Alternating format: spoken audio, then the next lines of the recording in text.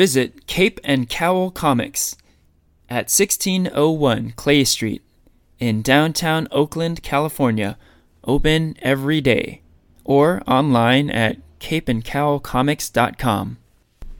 Welcome to the Cape and Cowl Comics podcast, where we talk comics and comics culture.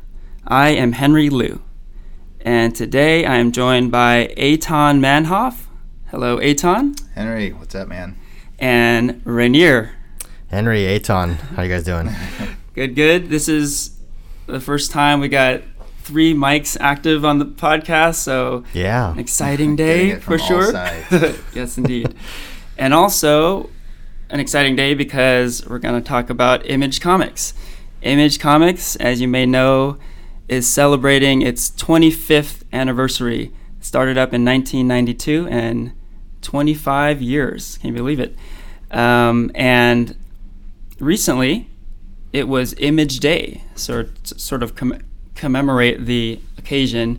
And Eitan, you had kind of an in-store celebration for this. You want to talk about that? We did, yeah. We got on board. We're a big Image house. Love Image Comics.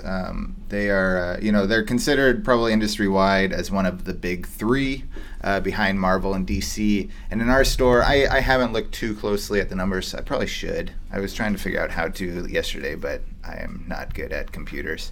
But I might think that they might be one of the big 2 at our store. So when they announced Image Day, there wasn't a whole lot of information about it or what we should do or what Image was going to do, but I knew, no matter what, we were gonna participate and support it. And whatever. So they, probably the biggest thing that they did, well, it's really Robert Kirkman, credit where credit's due. He took his 3 books that he writes for Image, which are Walking Dead, Invincible, and Outcast, and he made them all the newest issues are 25 cents. And for Image Day, the Walking Dead issue came out. So we went ahead and ordered a metric buttload of Walking Dead number 163 and decided we would give them away to everybody that came in. We also did a sale on trade paperbacks and graphic novels from Image, Image back issues, and Image stuff. And if you bought an Image back issue that day and I didn't give you the discount, come and see me, because I think I was slipping on that one. But I know we did the trades right. But yeah, and it was a really hugely successful day. And we had a signing, not somebody from Image, but Dave Dwanch was there, and he's a big Image fan, and I think we're going to see his name on an Image book sometime soon, if I had to guess. Oh. Awesome. So this is the first sort of celebratory day that Image has thrown, as far as I can remember. Is that the case? I think so. Yeah, I haven't seen anything specific to them in the past as a reader or customer, and certainly not as a retailer. So this is their first foray into this special event day that I know of. We'll see if they do it again next year, or if they're going to wait and just have Image Day on big round numbers. Yeah, that's cool. I've been seeing. I mean, it's these days we have Free Comic Book Day that returns every year, and with like really big iconic characters like Batman, they just not just, but they've celebrated their 75th year anniversary, and we're reaching a lot of milestones. It's really cool to see Image is jumping on that, even for just 25 years. Not that it's not long enough, but yeah. Yeah, I mean, if you look at the 75-year life of a DC Comics or something, and then you put the 25 years of Image next to it, that's actually, that's a third of the time that somebody like Superman's been around. That's significant. Yeah, and we were discussing this a little bit earlier, but kind of the big bonus or the big plus of Image Comics is creator ownership. And I just wanted to make sure everyone knew the distinction between creator ownership and character creation. So, superheroes have become very mainstream, and you watch these TV shows and movies, and you see these credits, characters created by Stan Lee and Jack Kirby, and you see these names, and I think the average fan will be like, oh, these people must be fucking millionaires, right? Because like it's you see merchandising in Target and Walmart, you name it. But the reality is these creators do not own those characters. Those characters tend to be owned by corporate entities like Marvel and DC, etc. The big change is with a company like Image, where the creators do own their stuff, and that's kind of where it all started, right? Maybe we can talk about the history a bit and about how Image started. Sure, yeah. So, like you said, 1992 is when the company formed, and what it was is these 7 big name artists at the time. They were all, I believe they were all artists. I don't think any of them were writers. They're all pretty much working for Marvel, and they're all selling the shit out of books like X-Men and Spider-Man and all this stuff, and just making their corporate overlords just, buckets of money. And this, 1992 is like the heart of the speculator market, right? So people are literally buying copies of X-Men #1 by the case. They are telling their comic book store, order me 250 copies of X-Men #1 because this is my financial plan to like put my kids through college. Which, as we all know now, was just about the stupidest thing anybody could have done. They print, X-Men #1, they printed like 4 million copies of that. You know how many people come and try to sell me X-Men #1 every week? They're just like, hey, I've been holding on to this, 25 years old, pay me. I'm like, get that shit out of here. That's Jim Lee's X-Men, right? That's Jim Lee's X-Men, yeah. It looks just like the cartoon. I mean, it's cool as shit. It's fun.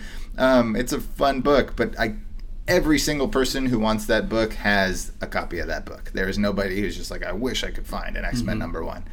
Anyway, so these guys, they go to the boss of Marvel at the time, and I'm blanking on his name, but the 7 guys, if I can remember, Jim Lee, Todd McFarlane, Eric Larson, Will Portacio. Oh, yeah, Willis Portacio. Yeah. Did you say Rob? Did you say Mark Silvestri? Rob Liefeld, Mark Silvestri. Jim Valentino. Jim Valentino. Nice. So these guys go to Marvel, and they say, we want ownership of these books. Like, give me a stake in X-Men. Which really, like, you think about it, it's kind of a silly request, right? Like, you don't own it. You work for me. Right. The stuff you put on the page is mine. Like, I think there's something valid to it. It sucks. And I think certain creators have been able to kind of go around it and get little sweetheart deals, like a Brian Michael Bendis with Jessica Jones, all this stuff. He's like, I will create stuff for you, but I want a piece of the pie. But that is so incredibly rare. And that's also post-Image Comics creation. Because Marvel realizes that a guy like Brian Bendis could go build a universe over at Image that could rival their own. I mean, he's really that brilliant and that, that capable. So anyway, so these 7 guys, they go off and they form Image Comics. Todd McFarlane does Spawn. Jim Lee does the what was his? He did Wildcats. Yeah. Eric Larson, of course, is Savage Dragon. So all these guys, they have their 7 books. They're actually 7 independent companies under an Image banner, and their only rule was that creators own everything, and the companies can't interfere with each other. And they managed to do that for the most part. I think, like, if you dig real deep, you might find that Rob Liefeld was, like, stepping on people's dicks and stuff, but that's just what I think Rob Liefeld does.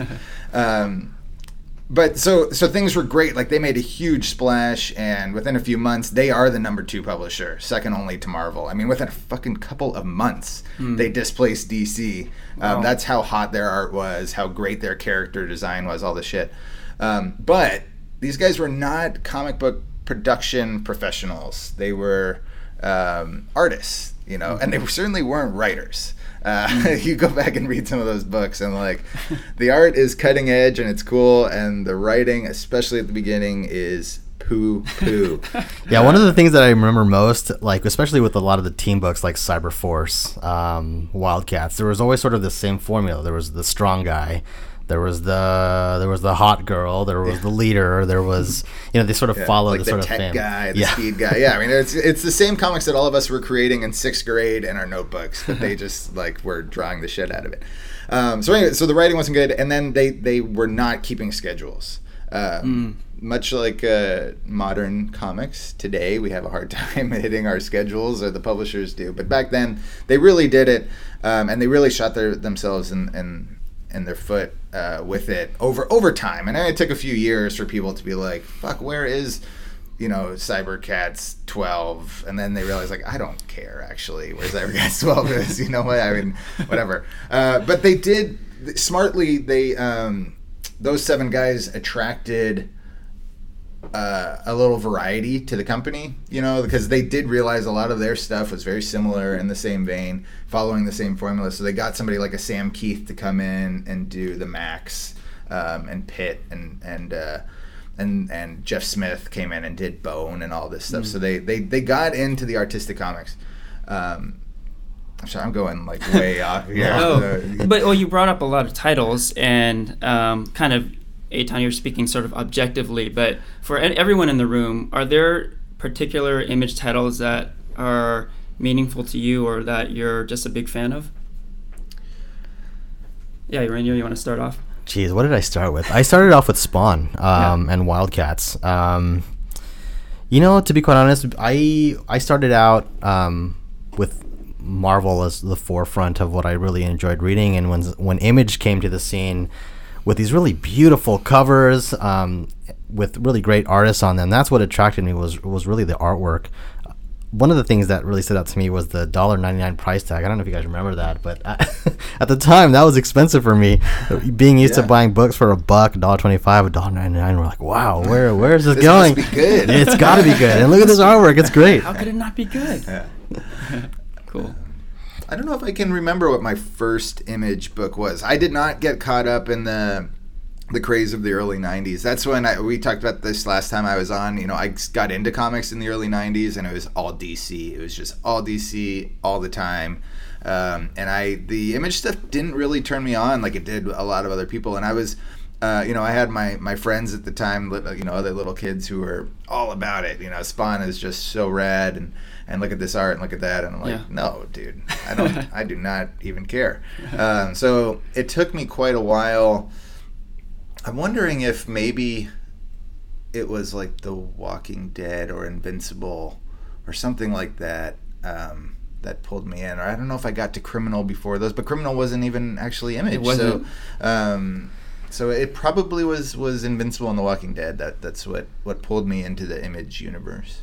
Yeah. What I do remember is I was a big fan of Pitt. I remember that first issue coming out, and right when it hit the shelves, I saw it marked up, I think upwards of like $30 to $40, and it took forever for the second issue to come out, which I think speaks to what you were talking about, how they weren't production guys, and that really hurt them sort of in the long run, because when it did finally come out, no one really, they're like, oh, it came out. Yeah. It's too late. I mean, comics have to come out on time. It's so important. That's why what Image does now, or a lot of the Image books where they kind of tell a story and take a break, is such a smarter system than committing to a monthly schedule that you either don't know how, or you're not, you don't want to rush your books. Yeah. I mean, if there is a drawback to this whole creator ownership thing, maybe it is the scheduling, because if the creator's kind of calling all of the shots, it can be few and far between, getting the issues on the regular, right? So it can be a drawback.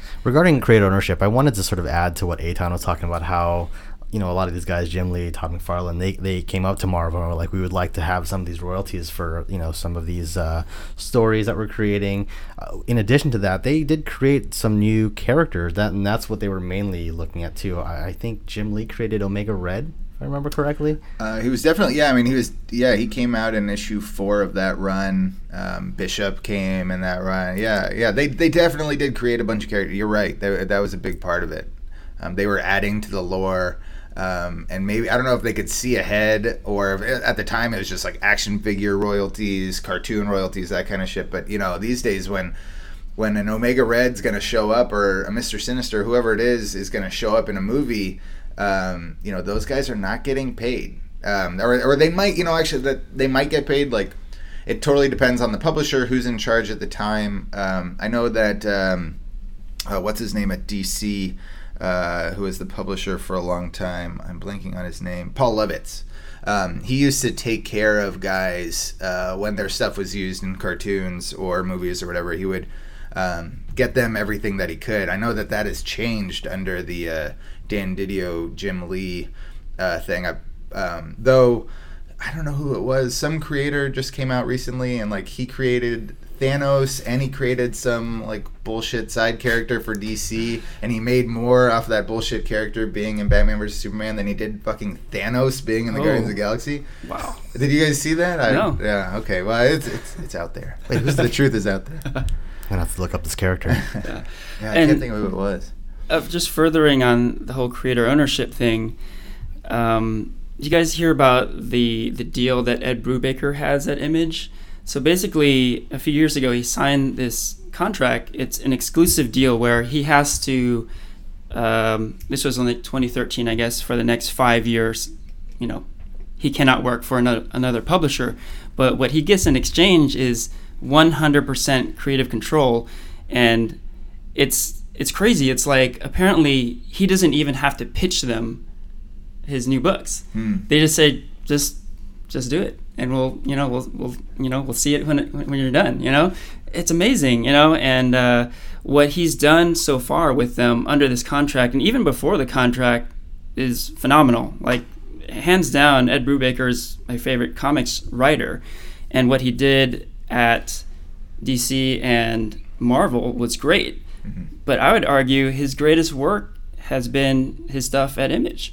And so a few titles, he did The Fade Out, he did Velvet, Kill or Be Killed, his latest title. Fatale, yes. And Fatale was his first Image book. Oh, okay. Yeah. And you brought up Criminal before, Eitan. That was a different publisher, but Image republished all of his work on Criminal, which is it's cool. I don't know exactly how that agreement works, how he was able to bring Criminal over to Image, and I'm really hoping that he can bring over some of his other books that he did under the DC or Marvel Icon thing. I mean, there's Sleeper is something that everybody should read. Incognito is amazing.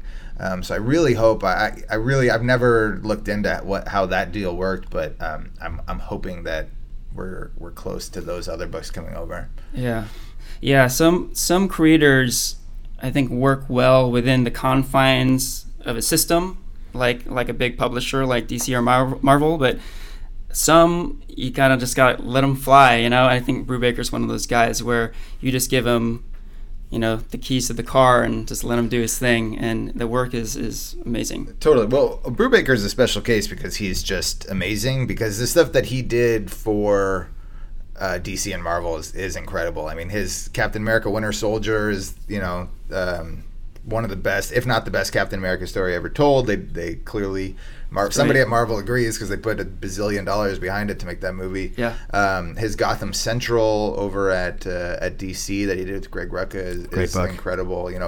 I think he's a special case in that he can crush both the creator-owned and the stuff for the pay for hire stuff for the big two. There's other creators which I think don't necessarily do that, like Jonathan Hickman, who has great Image books, right? I mean, he's got East of West, he's got Manhattan Projects, he's got Black Monday Murder, he's got a slew of really good, really interesting creator-owned stuff that he's done for Image.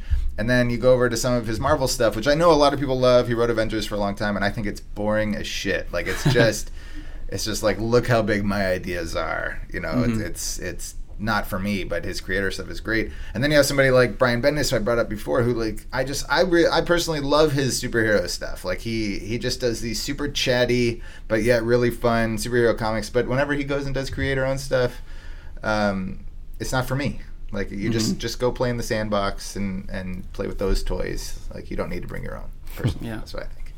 And you know what? I had mentioned earlier about how whenever you see these creator credits in TV shows and movies, they actually aren't super rich people, for all the reasons we just mentioned.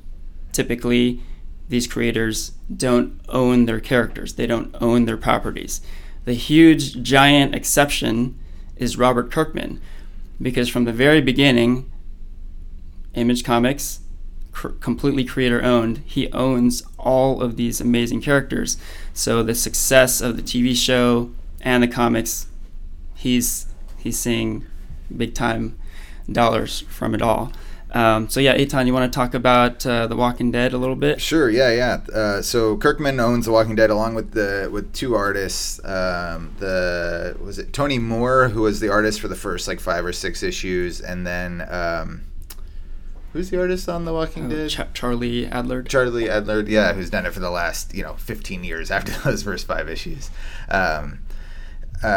So yeah, they own it. They are all richer than God. Good for them.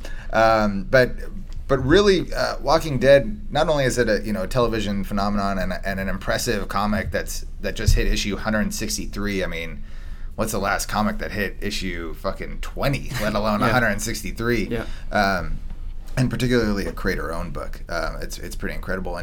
And I think he deserves a lot of credit for, one, saving Image Comics when they were, floundering a little bit in the early 2000s. You talk about ideas having run their course. Spawn 10 years later did not have the audience it had at the beginning. None of those supposedly edgy superheroes really had an audience at that time.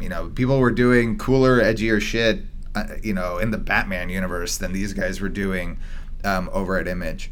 But then here comes Robert Kirkman with his zombie book, which horror books don't do well, black and white books don't do well, all this stuff.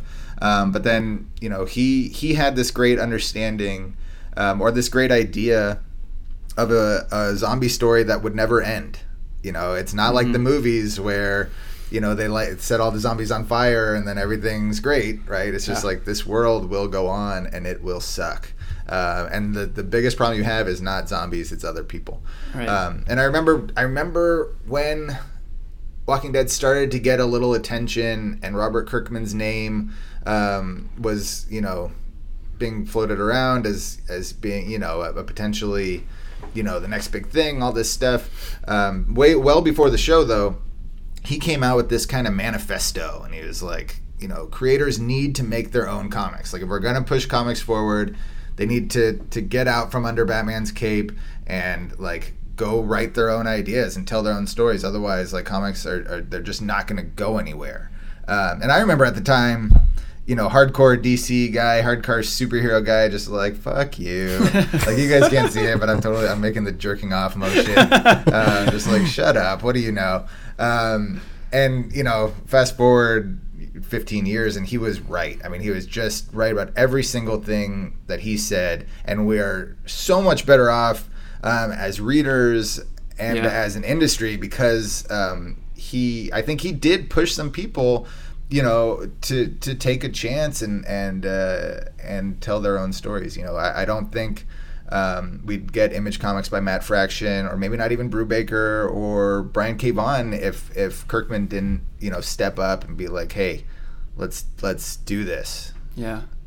Hey, Ranier, we've been longtime fans of the TV show. We're fully caught up, and I've read just a little bit of the comics, but you have been kind of reading a lot of the comics lately, right? For the first time with fresh set of eyes. What's that been like? Yeah, so I'm playing a bit of catch up on reading The Walking Dead. It's interesting because a lot of my friends that have actually almost all of my friends are watching The Walking Dead because of the success of the show. They've been going back and reading the books, and I think that's what you were saying about Kirkman bringing attention to this and making it as sort of widely popular and widely accepted. I think it's great. And so, yeah, I'm jumping on, is it a bandwagon? I don't know. I've been reading comics forever. But no, the book is great. I mean, it's I can see why, sort of a general audience takes to the show. In my opinion, I feel like everyone sort of puts themselves in that position, like, what would I do? And so it sort of reaches out to the human condition. It's great seeing the differences between the book and the show. Yeah. What do I prefer? I don't know, I love it all. That's no, which one? Gotta pick one. Which do you like better? What do I like better? The show's easier to digest, I think. So yeah, we had this conversation before, but would you say that, I mean, the show's pretty dark. It's violent, it's grim, but is the comic even darker? I think there's more complexities in the book that they can't necessarily translate onto the show. I mean, a television show they do have restrictions. I mean, they can only say shit so many times on the show, right? I mean, yeah. But with the books, there's a lot of darker and deeper places I think they can go into. So for that fact, I do appreciate the book more so than the show. Yeah. I like the comic better than the show, but I like all comics better than all TV, and so should everybody else. Wow. But the comic, the pacing is so much faster, you know, and I mean, I enjoy the Walking Dead show, but I do get a little hung up on the pacing sometimes, and I think the most clear example is you go back to season 2 of the show where they're on the farm. Oh yeah. And they're on the farm for fucking ever. Yep. They're on the farm for 36 years. And you go back to the comics, and that was 4 issues. And that's 4 Robert Kirkman issues, which is like, those things read fast. Like, we got on the farm, we got the characters we needed, and we got the fuck off the farm. You know, the farm burnt down. Like, the farm goes away. So it's a more realistic portrayal versus a more dramatic, like, Hollywood portrayal. You know, I don't know. I'm not sure, because maybe, you know, if you found a quiet farm, like, you'd stay there forever, right? Like, you just fucking stay there and build a fence, or build a wall, build that wall. I'm kidding. But I don't know which is more realistic or which is better, but I know that I didn't need to be on that farm for a full episode of the TV series. Like, I'd like them to keep things moving. There are some great scenes, though, in the show, and I'm not picking one over the other. Well, I am slightly going towards the comics, but I'm going to give credit to the show for doing some really great things, like so should I note spoilers here? Yeah. All right. The reveal of Carol's daughter coming out of the farm, I think that was season 2. Yeah. Yep. And despite it being, you know, a relatively slower paced season, I thought that reveal was huge. I literally stood up from my chair like, whoa, and I'm sure a lot of my friends did the same thing. What else did they do in the show that I really loved? I mean, I love the reveal of Carol's daughter's, you know, death, but it kind of makes me think of like a meal that you waited like 3 hours for, and it's delicious.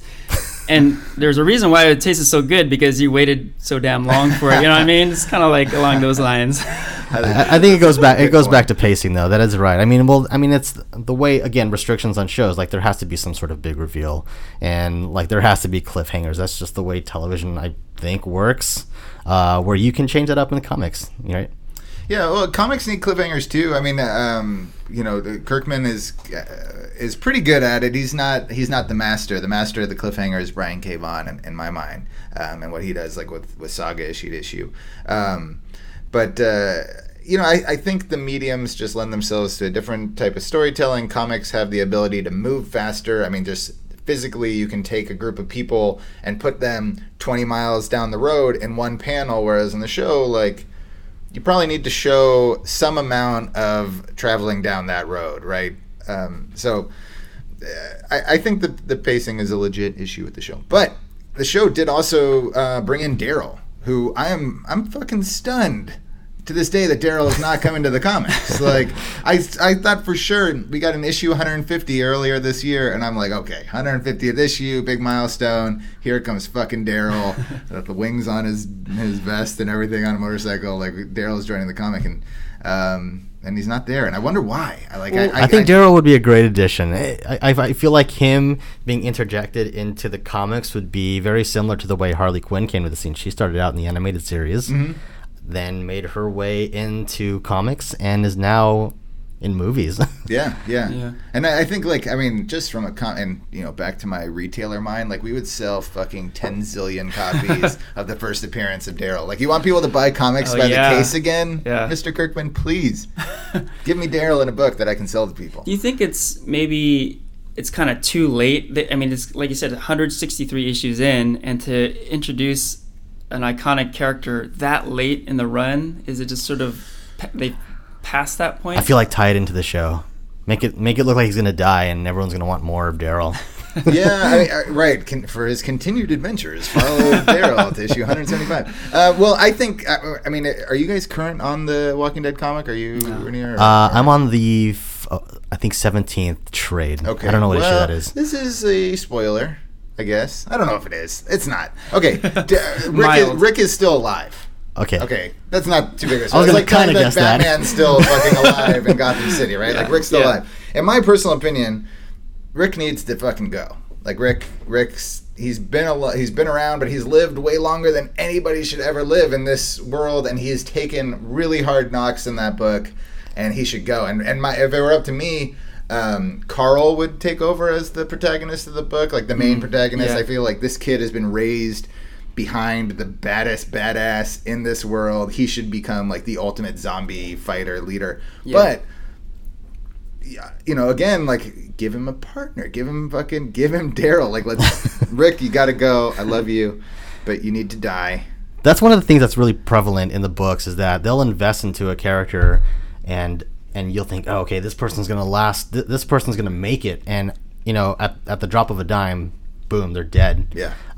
And it's surprising to hear Rick has broken away from that formula. I can see your point about how he's developed this immunity.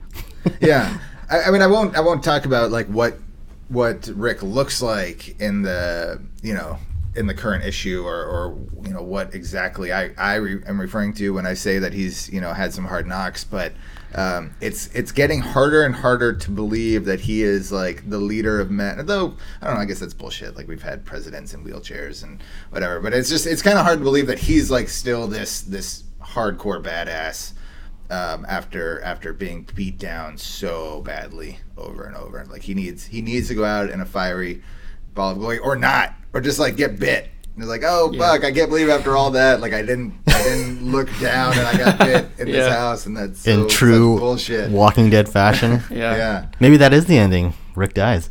Well, I mean, Kirkman said that he's only going to do that book as long as the show's on. He's not going to do it past the show. So, how much longer can that really be? How long does any TV show go on? It's not The Simpsons, right? I don't think we're going to get 25 years of The Walking Dead. So. I also did hear that Kirkman, he's formulated an ending for the book. Okay. Really? That it's in his head. It's there. He knows what's going to happen. And I don't think he's revealed it. Well, I don't think he would reveal it to anybody. Of course not. It's all a dream. Well, something tells me, though, that the show would still continue even after the books, which I feel like will be I don't know. A lot of people have argued that the show has jumped the shark already, but I don't know. I'd hate to see it. I like seeing stories actually come to an end. Like, I like a beginning, middle, and end. Mm-hmm. I hate seeing things sort of go past where they really need to go, but it's just me. On the other hand, I would say the show has sort of deterred so greatly from the comics that if the comics ended and they continue the show, they're so, like, different that maybe wouldn't be that big of a deal that they continue the show.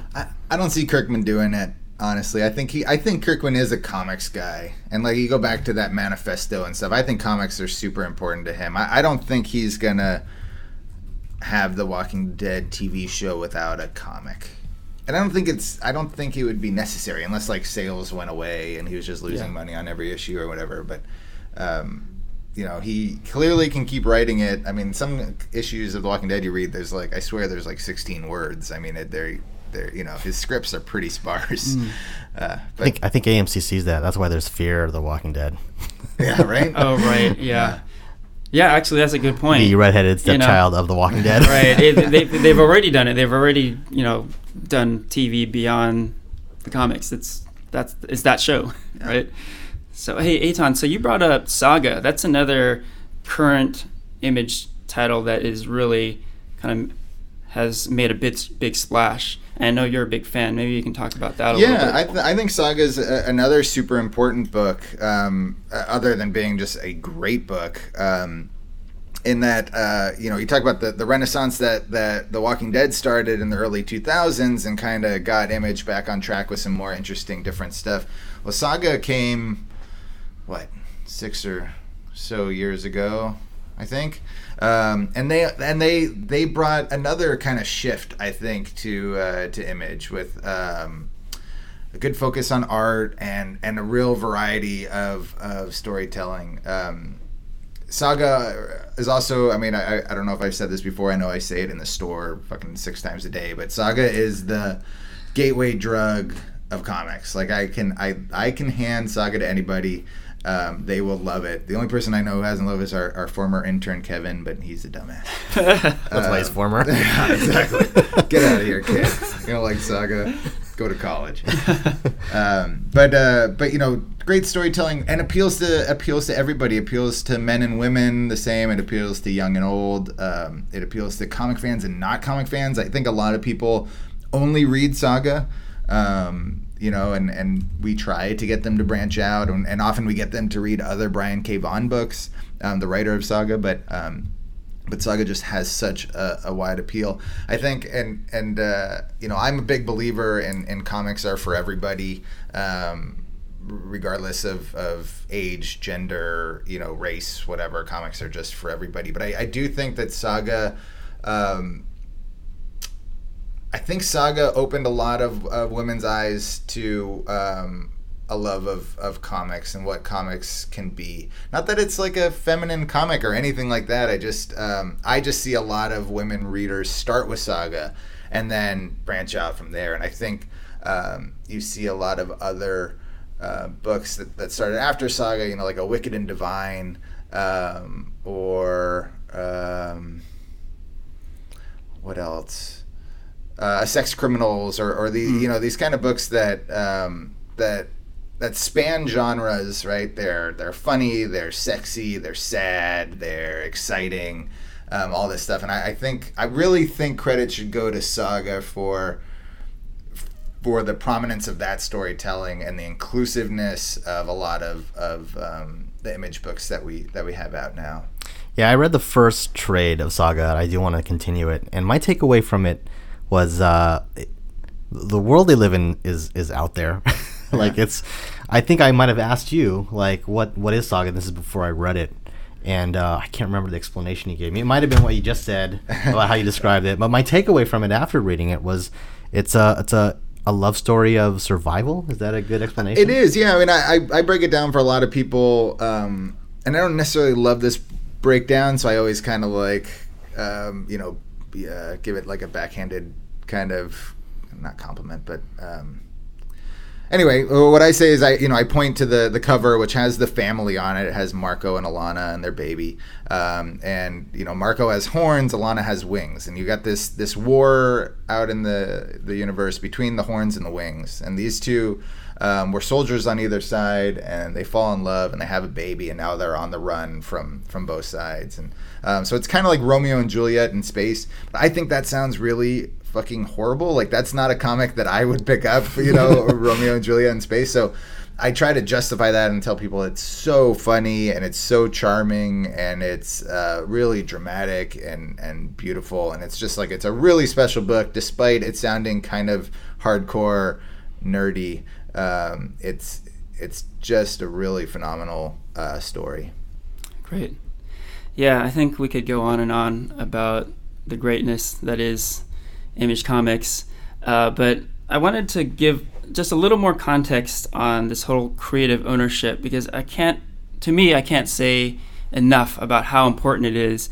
And recently I read up a little bit on the creative ownership behind Watchmen, the DC comic, and you know, a lot of what we've talked about, how a lot of classic characters are owned by corporate entities, and we kind of, you know, we think of Batman and Superman and Iron Man and Captain America, like characters that have been created a long time ago. You know, it's like, oh, that's, you know, kind of, that's the way it was back then. You know, companies own the characters, but you know, cut to later, you know, Watchmen is more recent. I mean, it's the 80s, so it's pretty old now, but relatively a pretty recent modern comic.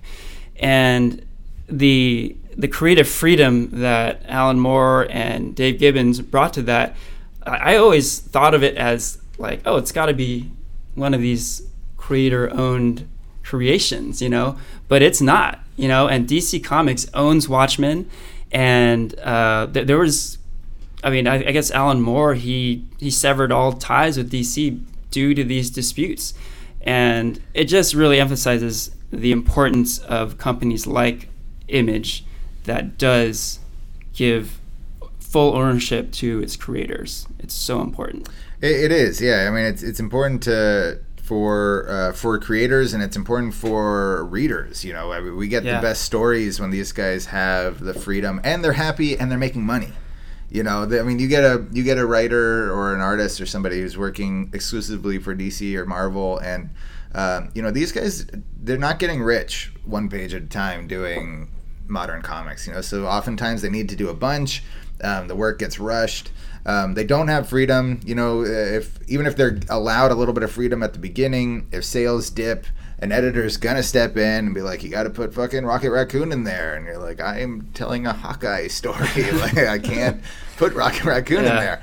But they'll jam it into a story, and you see it all the time. And this is coming from somebody who loves superhero comics, and I love crossovers, and I love all this stuff. But when I'm reading a ground level Hawkeye story, and then you tell me it ties into Civil War, which is a big, you know, superhero fight between Iron Man and Captain Marvel, like no, like I'm reading a story about she's a PI. I mean, that didn't actually happen, but just but that kind of thing does happen, and this stuff gets shoehorned in, and it's kind of a shame. Yeah.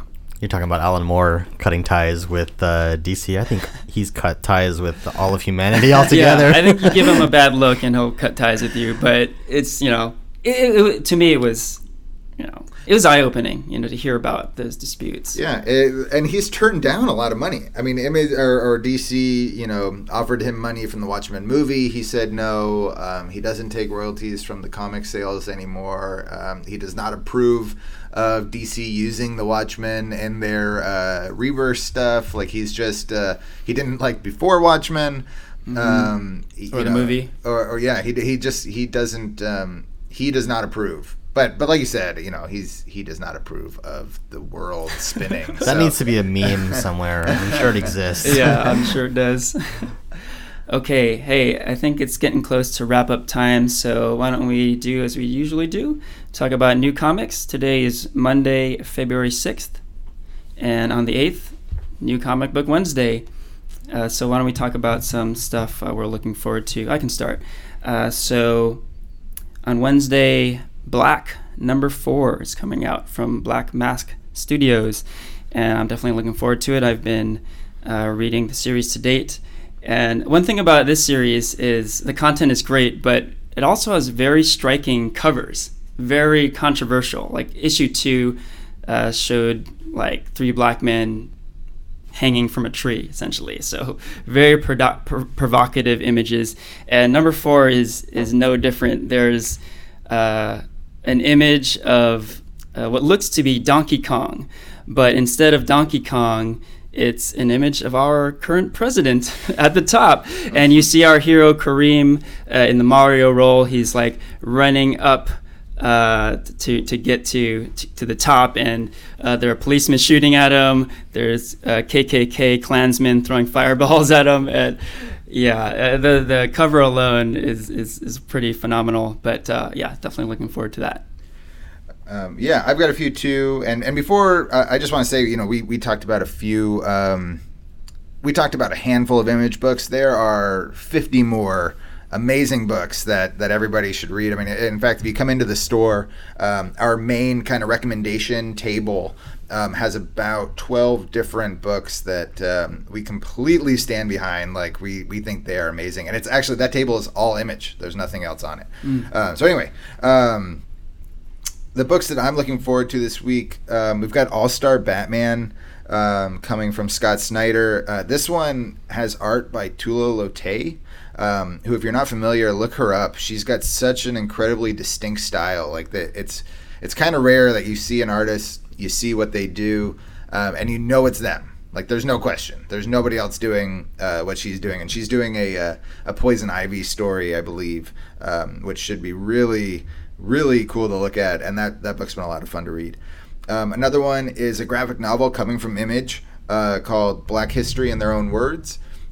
And I believe what this book is, from what I've seen, is a full-page spreads or portraits of important black figures with quotes, really significant quotes from them. It looks like a really beautiful, really important book, obviously in time for Black History Month. Another DC book, JLA, Justice League of America Rebirth, is coming this week. That is the Batman versus Lobo. I know I said last time I was recording that I fully believe that Batman and Lobo should be together at all times. I hope that that somebody at DC hears this and gives me the team-up book I deserve after 25 years. And the final book that I want to shine a light on is Kingpin #1. Which is written by Matthew Rosenberg, who was behind We Can Never Go Home, one of the two best Black Mass books, if you ask me, one of the two best books of 2015. I think he's just a huge star in the making, and clearly Marvel does too, because they're giving him all kinds of work. But he did a Kingpin miniseries that was part of Civil War. It was fantastic, and now he's doing an ongoing series. Another really good book about a bad guy doing bad shit.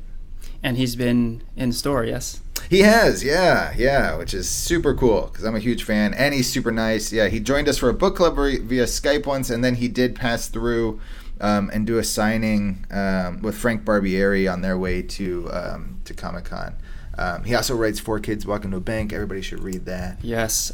Great book. Yeah. And his Rocket Raccoon book, I know they just announced that it's going to end with issue 5 and then start with a new writer and whatever, but I don't think that has anything to do with the quality of the book. It's really good. I've never been interested in reading a Rocket Raccoon book, but I am certainly going to read that whole run. Cool. How about you, Ranier? Some books I actually wanted to call out on the heels of what Eitan was talking about, some great image books. I'm reading Paper Girls, which is a fun read, as well as Renato Jones' 1%, a bit of a mature title, but it's a fun read as well. I'm also looking forward to All-Star Batman. That's coming out this week. I think it's number 7. Yeah, number 7. And Justice League Rebirth with Batman and Lobo. I also do want to call out the Lego Batman movie that's coming out this Friday. I know it's not a comic book. I'm sure there's going to be some sort of extension of that, but I can't wait for the Lego Batman movie. Yeah, I'm excited too. I've got a date with my dad, I think, to go see it. And it's getting great reviews. A bunch of comic people. Like Paul Dini was tweeting out that he saw it and loved it. I think I saw Kevin Smith said he loved it. Like all the people that you want to hear say that they love the Batman thing are coming out and being like, this is the best Batman we've gotten in a while. Nice. So that's really exciting. All right. With that, we can wrap up the episode. So this is Henry, Eitan, and Ranier saying farewell.